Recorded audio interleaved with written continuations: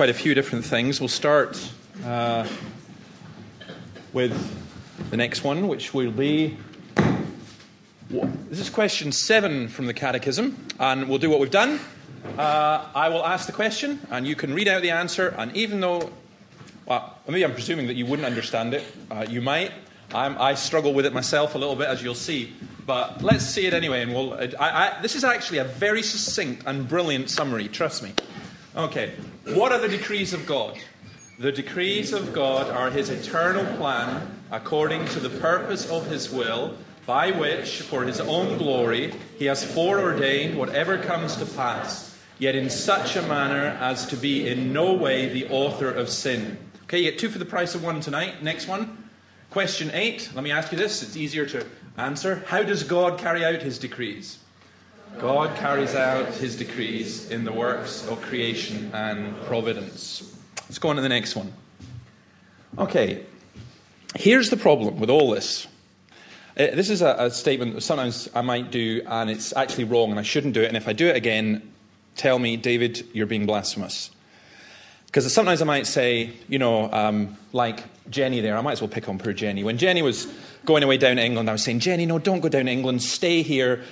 God loves you, and David has a wonderful plan for your life. Well, she, of course, knew that was rubbish. The first bit was true, the second bit was awful. Because it's God loves you, and God has a wonderful plan for your life. And we are going to look at how this is, in one sense, is a very, very difficult subject. In another sense, it's not that complicated. We make it difficult because we don't like the idea of someone else having a plan for our lives. Now, I certainly understand that with any other human being, but we don't like the idea, sometimes even of God having a plan with our life. Because we kind of like the idea that we're in control of our own life and we can sort things out as they go on. Now, the key question here is a big, big, mega question, and this is maybe a fairly superficial look at this, and people agonize about this and so on, but it is important. But the key question here is, why do things happen at all? Do they just happen? I've given you 4 options here. One is fate. Que sera, sera. Any of the children here? Who's here? Donald or Emma Jane. Do you know what language that is? No. Any of the adults know? Spanish. Yes, that's true. And it's a football song as well. When I used to follow Scotland, I used to sing Que sera, sera, well, whatever will be, we're going to Wembley, Que sera, sera. It didn't even scan, actually, but it's fate. It's just saying what's going to be is going to be. Now, that's why people read their horoscopes. Just a show of hands. How many of you here read women's magazines? Even the guys? No. How many people here actually read women's magazines? Just out of curiosity. Okay? Thank you. Oh, you can put your hands up louder than that. See, do you believe that, Chris? No. Most women surely do. Now, maybe even men's magazines as well, actually, but is there any women's magazines that don't have horoscopes in them? Because obviously horoscopes are really, really popular. I can't think of any. There is Good Food. Doesn't have horoscopes. Fiona. And Christian motherhood. Okay. Do you know what, Fiona? That's a very sexist comment. Why would Good Food be a woman's magazine? I didn't say it was. I just said it didn't have horoscopes. Yeah, but I asked, did any women's magazine have? No. Good Food is for men as well. We are the chefs. Yeah, no. And Christian motherhood, okay. Christian motherhood. But most magazines and a lot of newspapers, and people will read them. They'll read their horoscopes because it's written in the stars what's going to happen to you. Now, sometimes you look at it and it's just, usually actually it's just vague rubbish, isn't it?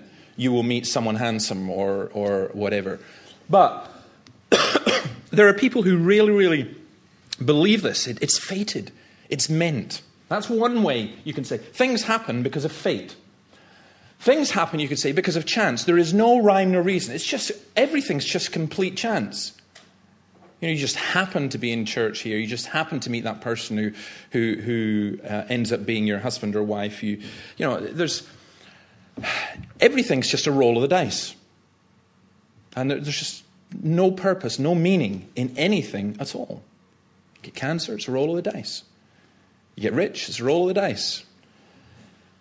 Second, or the third one I'm tying in there, is human sovereignty. Where people say, no, we don't accept the fate, we don't accept the chance, we make things happen. I am master of my own destiny. And you can see a certain element of truth in that. By the way, you can probably see a certain element, it appears to be a certain element of truth in the first two. But the third one, I make things happen. You can do that to a certain degree, but your sovereignty, my sovereignty as a human being, is very, very limited. And yet in our culture, people more and more, that's what they're being taught. They're being told, you're in charge of your own destiny and you're the master. And even things like when someone gets ill and they get cancer, just think positive and you can beat it. Why? You're in charge. And then the last one is really the sovereign God, which is what we saw in the questions, that God is sovereign. Now, it was John Calvin who basically said, this is one of the most dangerous doctrines to teach because it gets so misunderstood and so misused, but it's also one of the most comforting doctrines to teach because for the Christian, it is the absolute comfort. Please go on to the next slide. Okay, as I say, I'm doing this very basically and hopefully leave a little bit of time for maybe people to ask questions or make comments if you wish. God has a plan.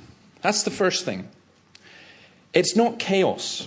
It's not God making it up as he goes along. Now, you have to be quite careful here because there are some Christians who are beginning to teach, actually, God doesn't know what's going to happen.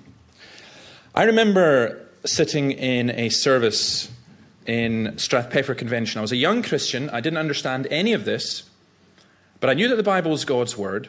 And the preacher stood up, and he was a very well-known preacher, and there was about 1,200 people in Strathpeffer Church. And he stood up and he said, God held his breath while he waited for Abraham to make the right choice. Now, my mouth fell open and I thought, no, sorry. That's not what it says. And there was a minister there called Eric Alexander, and I hope to get Eric back in, and he was the second speaker at that meeting. And I went to speak to him after the meeting, and I said, Eric, Mr. Alexander, I'm going to call him Eric, sorry, would never do that. Mr. Alexander, sir. Yes, David. I said, I was only 16, 17 years old, and I said, I don't get this. How could he say that? That can't be right. He said, no, David, I better not mimic him, but he said, no, David, he said, it's completely wrong.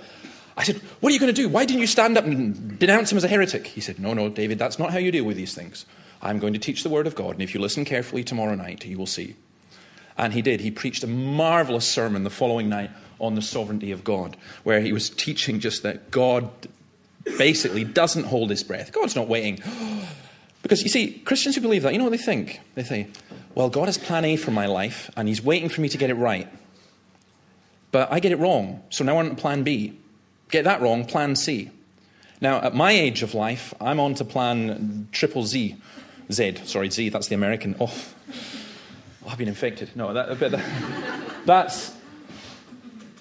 it's just God's plan is perfect. Let's turn to Psalm 33 and verse 11. And if someone could actually tell me what page that is on for the benefit of people. 561. In fact, Stephen, can you read it out as well, then, please, while you're there? Thank you.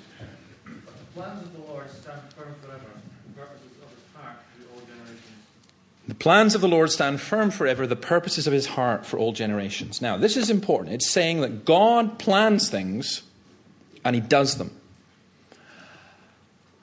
Many are the plans in a man's heart, says Proverbs, but it's the Lord's purpose that prevails. See, I have plans. In fact, if you're going to be one of these mega organized people, what you'll probably do tomorrow morning is you'll go and you will work and you will say, I'm planning to do this, and this. You may have plans for the rest of your life. I was going to say none of them will work out, but most of them won't work out. And none of them will work out exactly as you anticipated. But God is sovereign and he is different, and every single one of his plans works. It's not as though God has a plan, things go wrong, God has another plan. In the Garden of Eden, do you think God was taken by surprise when mankind sinned? No. That's what we read in Ephesians chapter 1. Before the creation of the world. Before all that happened, God had determined to save people in Jesus Christ. God's plan is all-inclusive. Let's go back to Ephesians 1 and verse 11. You'll see what I mean by that. In him we were also chosen, having been predestined according to the plan of him who works out everything with the conformity of the purpose of his will. Now, again, there are some Christians who say, well, God plans this, but he doesn't plan that, and he just reacts to the other stuff. No, everything is mixed. The tiniest little thing. John was showing that slide of the Nile. Isn't that incredible? That there's, for me, I would love to stand there and go, this is unbelievable. What I'd love to do is follow it all the way through Egypt. Just that pipe is the source of the Nile. You know what chaos theory is? Chaos theory is that if a butterfly flaps its wings in China, eventually it'll end up with a hurricane in Florida. Every single action that we have has knock-on effects and different reactions. You can't isolate them. So what it's saying is God's plan is everything works together for the good of those who love God. In fact, that's the next verse, Romans 8:28, if you want to look it up. Again, if someone just shouts out to me the page. Romans 8:28. Who's got it in the Pew Bible? 1135. We know that in all things God works for the good of those who love him, who've been called according to his purpose. That, again, is just an absolutely extraordinary thing. That God calls and that God works everything for the good of those who love him. Now, that's one of those verses that you do take in context, but you've just simply got to say, wow, it's just incredible.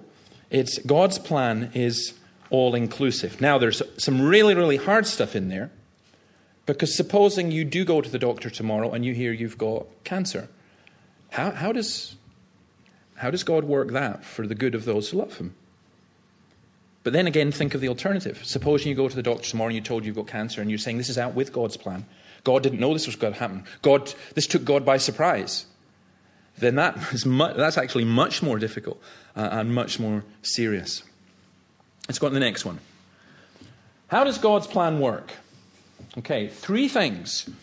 God predetermines the goals and the means. What's the purpose and the means that we get there? He's decided everything that will happen, including the means to reach particular ends. So, again, going back to Ephesians chapter 1, verse 1, in him we were also chosen, having been predestined according to the plan of him who works out everything in conformity with the purpose of his will. What is God's purpose? God's purpose is to save people. What's the means by which he saves people? It's through Jesus Christ. Was Jesus an afterthought? No. Was Jesus coming to this earth? Was that something that, the garden hasn't worked out, so we'll have to bring in the cross? Not at all. God knew what was going to happen, and God prepared the means to bring about his purposes. Now, what's important here, you see, people say, this just means that the whole world is like a giant chessboard or a giant computer game, and God has already got all the bits worked out. That is not the Bible's teaching. Okay? We have to be careful here, because our minds are quite limited, and sometimes there are things that almost seem to be opposite. But I'm trying to give you what the Bible actually teaches in this sense. And one of the things is this. One of the means that God has predetermined is human freedom. Okay, now that's really, really important. You cannot turn to God and say, it wasn't me, it was your plan. Have any of you read, or if any of you study English literature or Scottish literature it is, James Hogg, Confessions of a Justified Sinner? Has anyone ever read that book? Yes. One intelligent person. No. It's an amazing book, because it was really an attack on the Calvinism of Hogg's day. And what it was is this guy basically saying you can go around and kill people because God had predetermined that he would do that. How can you stop me? And it was a frightening understanding of God's sovereignty. Go to Acts 17, please. And again, if someone just simply shouts out where that is in the Pew Bible. Acts 17 and verse 30.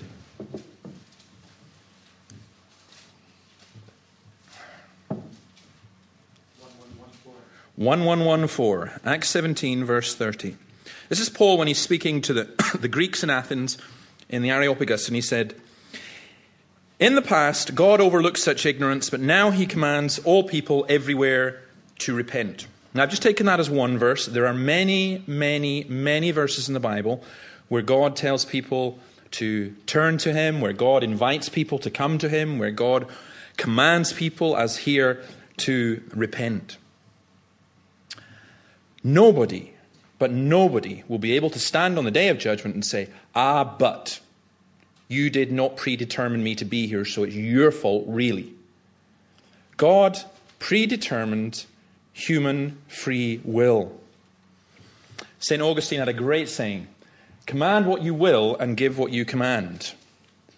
Saying, God, you are sovereign, command what you want, but if you're going to command it, please give it to me so that I can do it as well. Because that's where this third point comes in. Let's go back to Ephesians. That although we have free will, our will is limited. It's not absolutely free. Now, we know that. For example, it's limited by our nature. Right now, I might want to fly off to a very hot country. I can't just fly. Right now, there are things about my nature that I might want to do, but I'm not free to do. I may say, I think I'll just go out for a jog and I'll run up the law and back down again. No, my physical nature won't allow me to do that.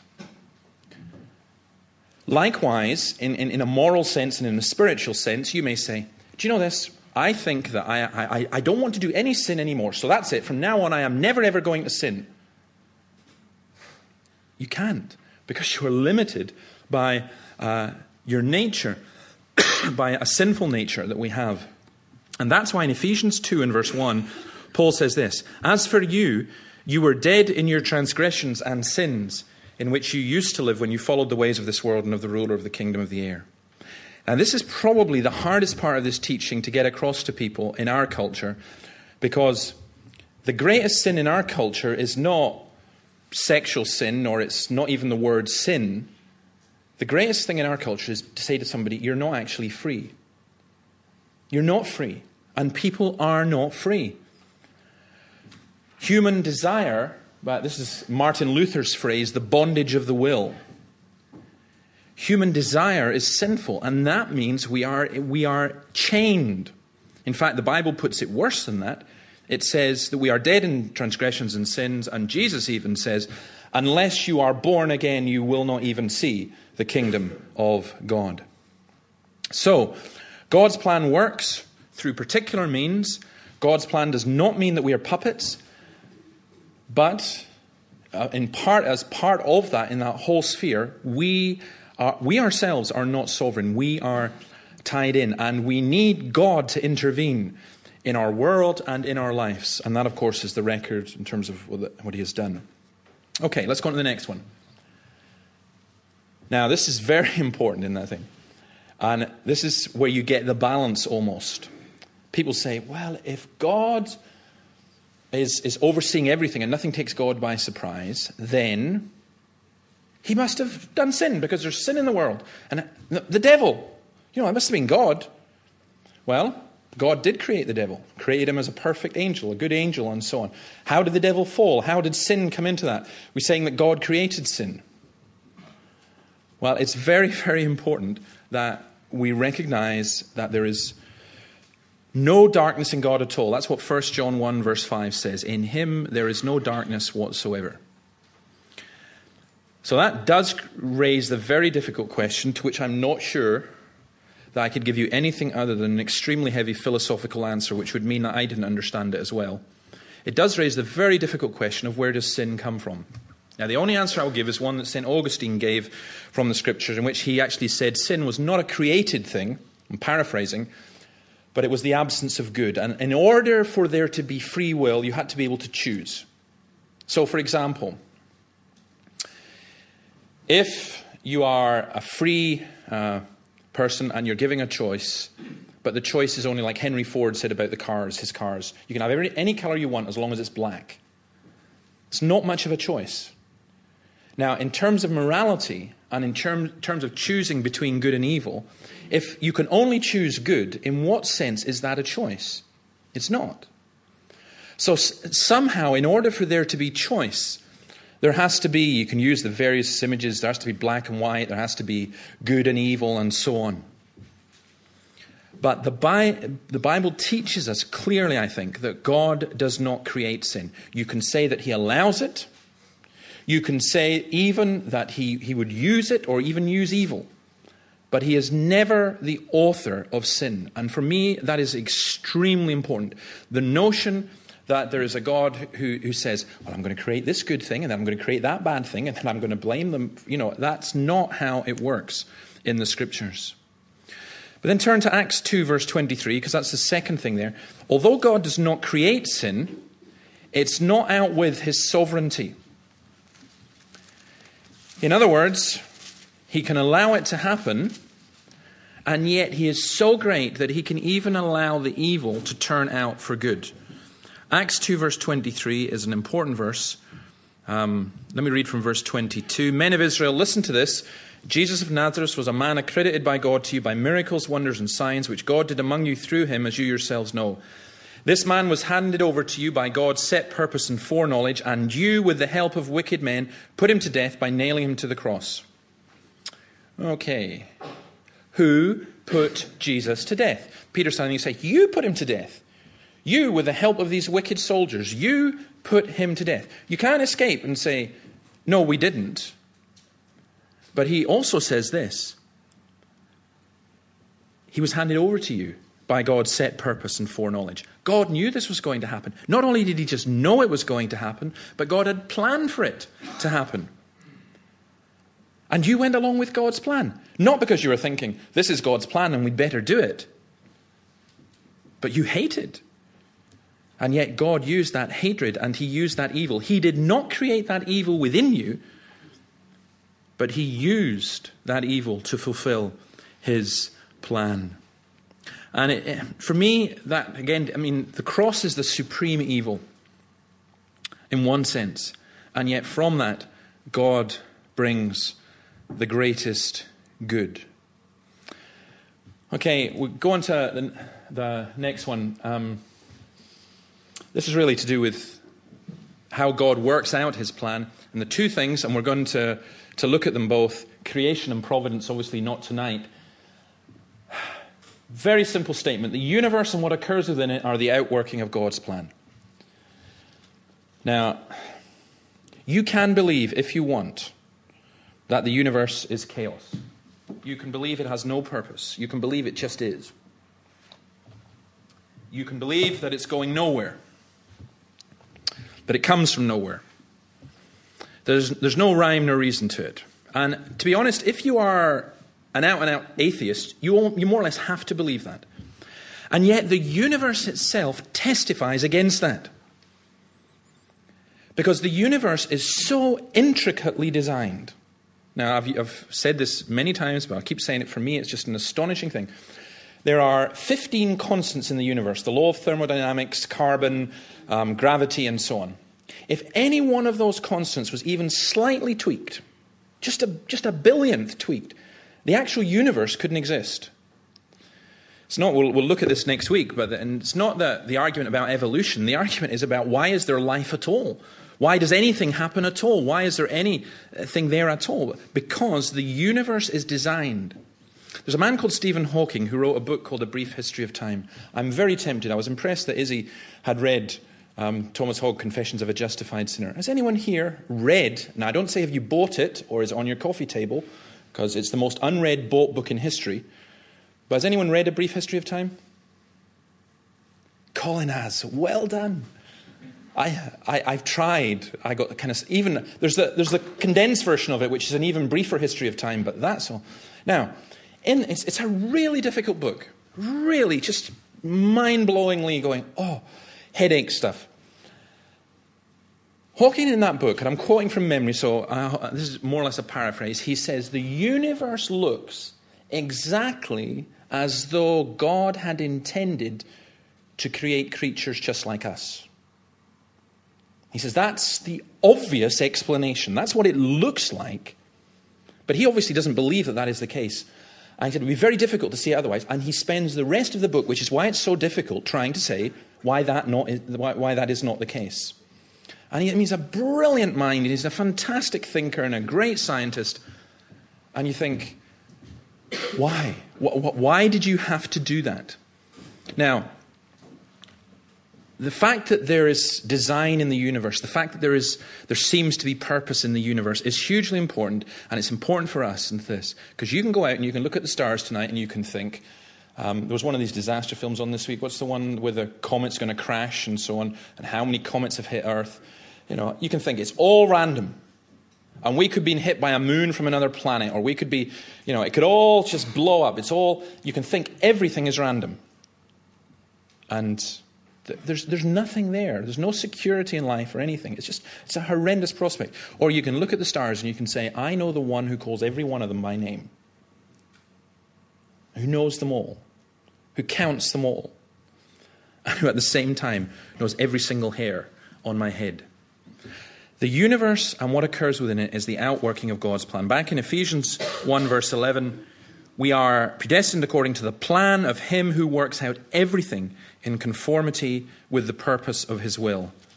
And Revelation 4:11, right at the end, last book in the Bible, just says this: You are worthy, our Lord and God, to receive glory and honor and power, for you created all things, and by your will they were created and have their being. Okay, let's just go on to the last one. I want to raise some questions, and I'll raise them, and maybe we'll have an opportunity to discuss them next Sunday evening if you want, but I'm going to give you an opportunity just now as well. Okay, what's the dangers of this teaching? The dangers is that we misunderstand it. The dangers is that we get it out of balance. The danger is that we become fatalist. The danger is that we misunderstand the nature of God. The danger is that we make God the author of sin, which he clearly is not. There are lots and lots of kinds of dangers in this teaching. What's the comfort of this teaching? Well, that should be so obvious. It means that I know who holds the future. I know who holds the future. He's got it all in his hands. He had the past in his hands. It's very difficult. A friend of mine who was a minister was telling about some friends in New Zealand. I've never ever forgotten this story of how some Christian friends of his were not believers in the sovereignty of God in this. And they were farmers, and 2 of their children were killed in a barn fire. I can hardly imagine anything more horrendous. And he said after that they became believers in the sovereignty of God. And why? Because they said, if God, this is horrific, this is terrible, this just kills us. But if this is out with the control of God, then life is hell. We have to believe that there is some ultimately good purpose in all of this. And for me, that's where the actual comfort comes in.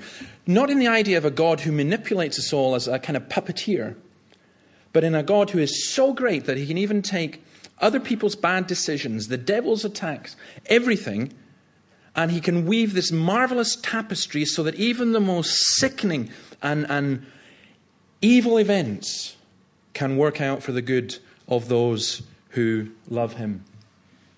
Now, as I say, there are other questions that may arise out of this as well. And I've just given a very basic summary of what I believe to be the Bible's teaching. But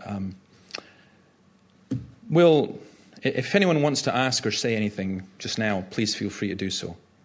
Does anyone want to make a comment or ask a question? You're very welcome to if you wish.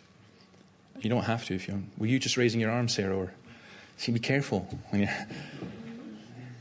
Okay. We will. All right. We'll leave it for that. I know. Someone emailed me just some great questions this week on this kind of very subject, and guys, it's huge. All right, you can't put it in a box. And I do want to give you this advice as we finish. Don't try and understand it all and get it all in your mind. And some things you have to hold in a creative tension. You have to know that when you get up tomorrow, you do not walk out the door and say, Lord, do you want me to go to the right or to the left? What have you predetermined? I remember once somebody, do you want a cup of tea? I don't know. Does God want me to have a cup of tea? I mean, you drive yourself nuts like that if you start going along those lines. But equally, don't walk along the street with this kind of jaunty, I'm in charge, the world is my oyster, and so on. No, it's not. It's God's world. And that's important too, because when we talk about the darkness in the world and the devil, none of this world is Satan's. It doesn't belong to Satan. It's not the devil's world. And if you're a Christian, you are not the devil's. None of what you have belongs to the devil. And ultimately, the devil gets nothing good out of all this. See, we worship a sovereign king. What was the confession of the early Christians? No, it wasn't just Jesus is Savior. It wasn't, no one can say Jesus is Savior except by the Holy Spirit. It was, no one can say Jesus is Lord except by the Holy Spirit. So don't become one of these sort of, how will I put it, uber Calvinists who have this kind of almost robotic view of the universe. That's not how it works. But equally, don't go of what theologians would call the Arminian route. You know, it's much, much better just to stick with the Bible, what it says in the Bible, and especially in this, not to go beyond what the Scripture says, not to go beyond what God reveals, but to have this faith that is almost a childlike faith. You put your hand in the hand of the man who stilled the water. You put your hand in the Lord, in the hand of the Lord of the universe. Yes, you will question and you will agonize, and there are lots and lots of different things that will happen. But at the end of the day, you put it on his shoulders. Remember I told you about this program about the Mennonites in Montana, how to get to heaven in Montana. Take one of these questions. Now you see, if I was a good Calvinist, I'd be thinking, is this the devil or is it the Lord? No. And the young guy who was leading it, he was asked about how do you cope with the death of your father, because his father had died, and how do you cope with all the troubles that you're having in this community, within this church, and he was talking about it, he said, he said, I think about it, and it's there on my shoulders, and it weighs me down, and he says, I just lift it up, and I hand it over, and I place it on his shoulders, because they're so much bigger. Now, that for me is the whole teaching about God's sovereignty. You're saying, Lord, I am not God. I am not in charge. You are. It's your plan. It's not my plan. There's no plan A, B, C, D, E. There's your plan. Here, take it. And that's what God wants. That's what God has asked us to do, to place all our burdens upon him. Let's pray. Lord, we do thank you that you're a sovereign God. We thank you that we are not in control. Oh Lord, we acknowledge, and sometimes it's hard to acknowledge this, that there's not one of us here who can say for certain what we will do in the next minute. There's not one of us who knows that we will live another hour. Who are we to make plans about what we will do this year or next year? We're but a mist whose life disappears in a moment. But we are fearfully and wonderfully made. We are created in your image. We are created for your glory. That is your plan. And your plan never ever fails. So we bless you, O Lord, that you have brought us to this place and that you teach us about your lordship. May we know and apply and understand it to ourselves. We ask for anyone here who as yet doesn't know you, that they would be drawn to you. Again, we pray for the Christianity Explored on Wednesday, that would go well. Pray for all the other things that are involved. But most of all, we just pray that each of us, whatever our circumstances, would not only acknowledge that you are sovereign, but that you are good and the giver of good, and that you work all things for the good of those who love you. Teach us to love you. In your name, amen.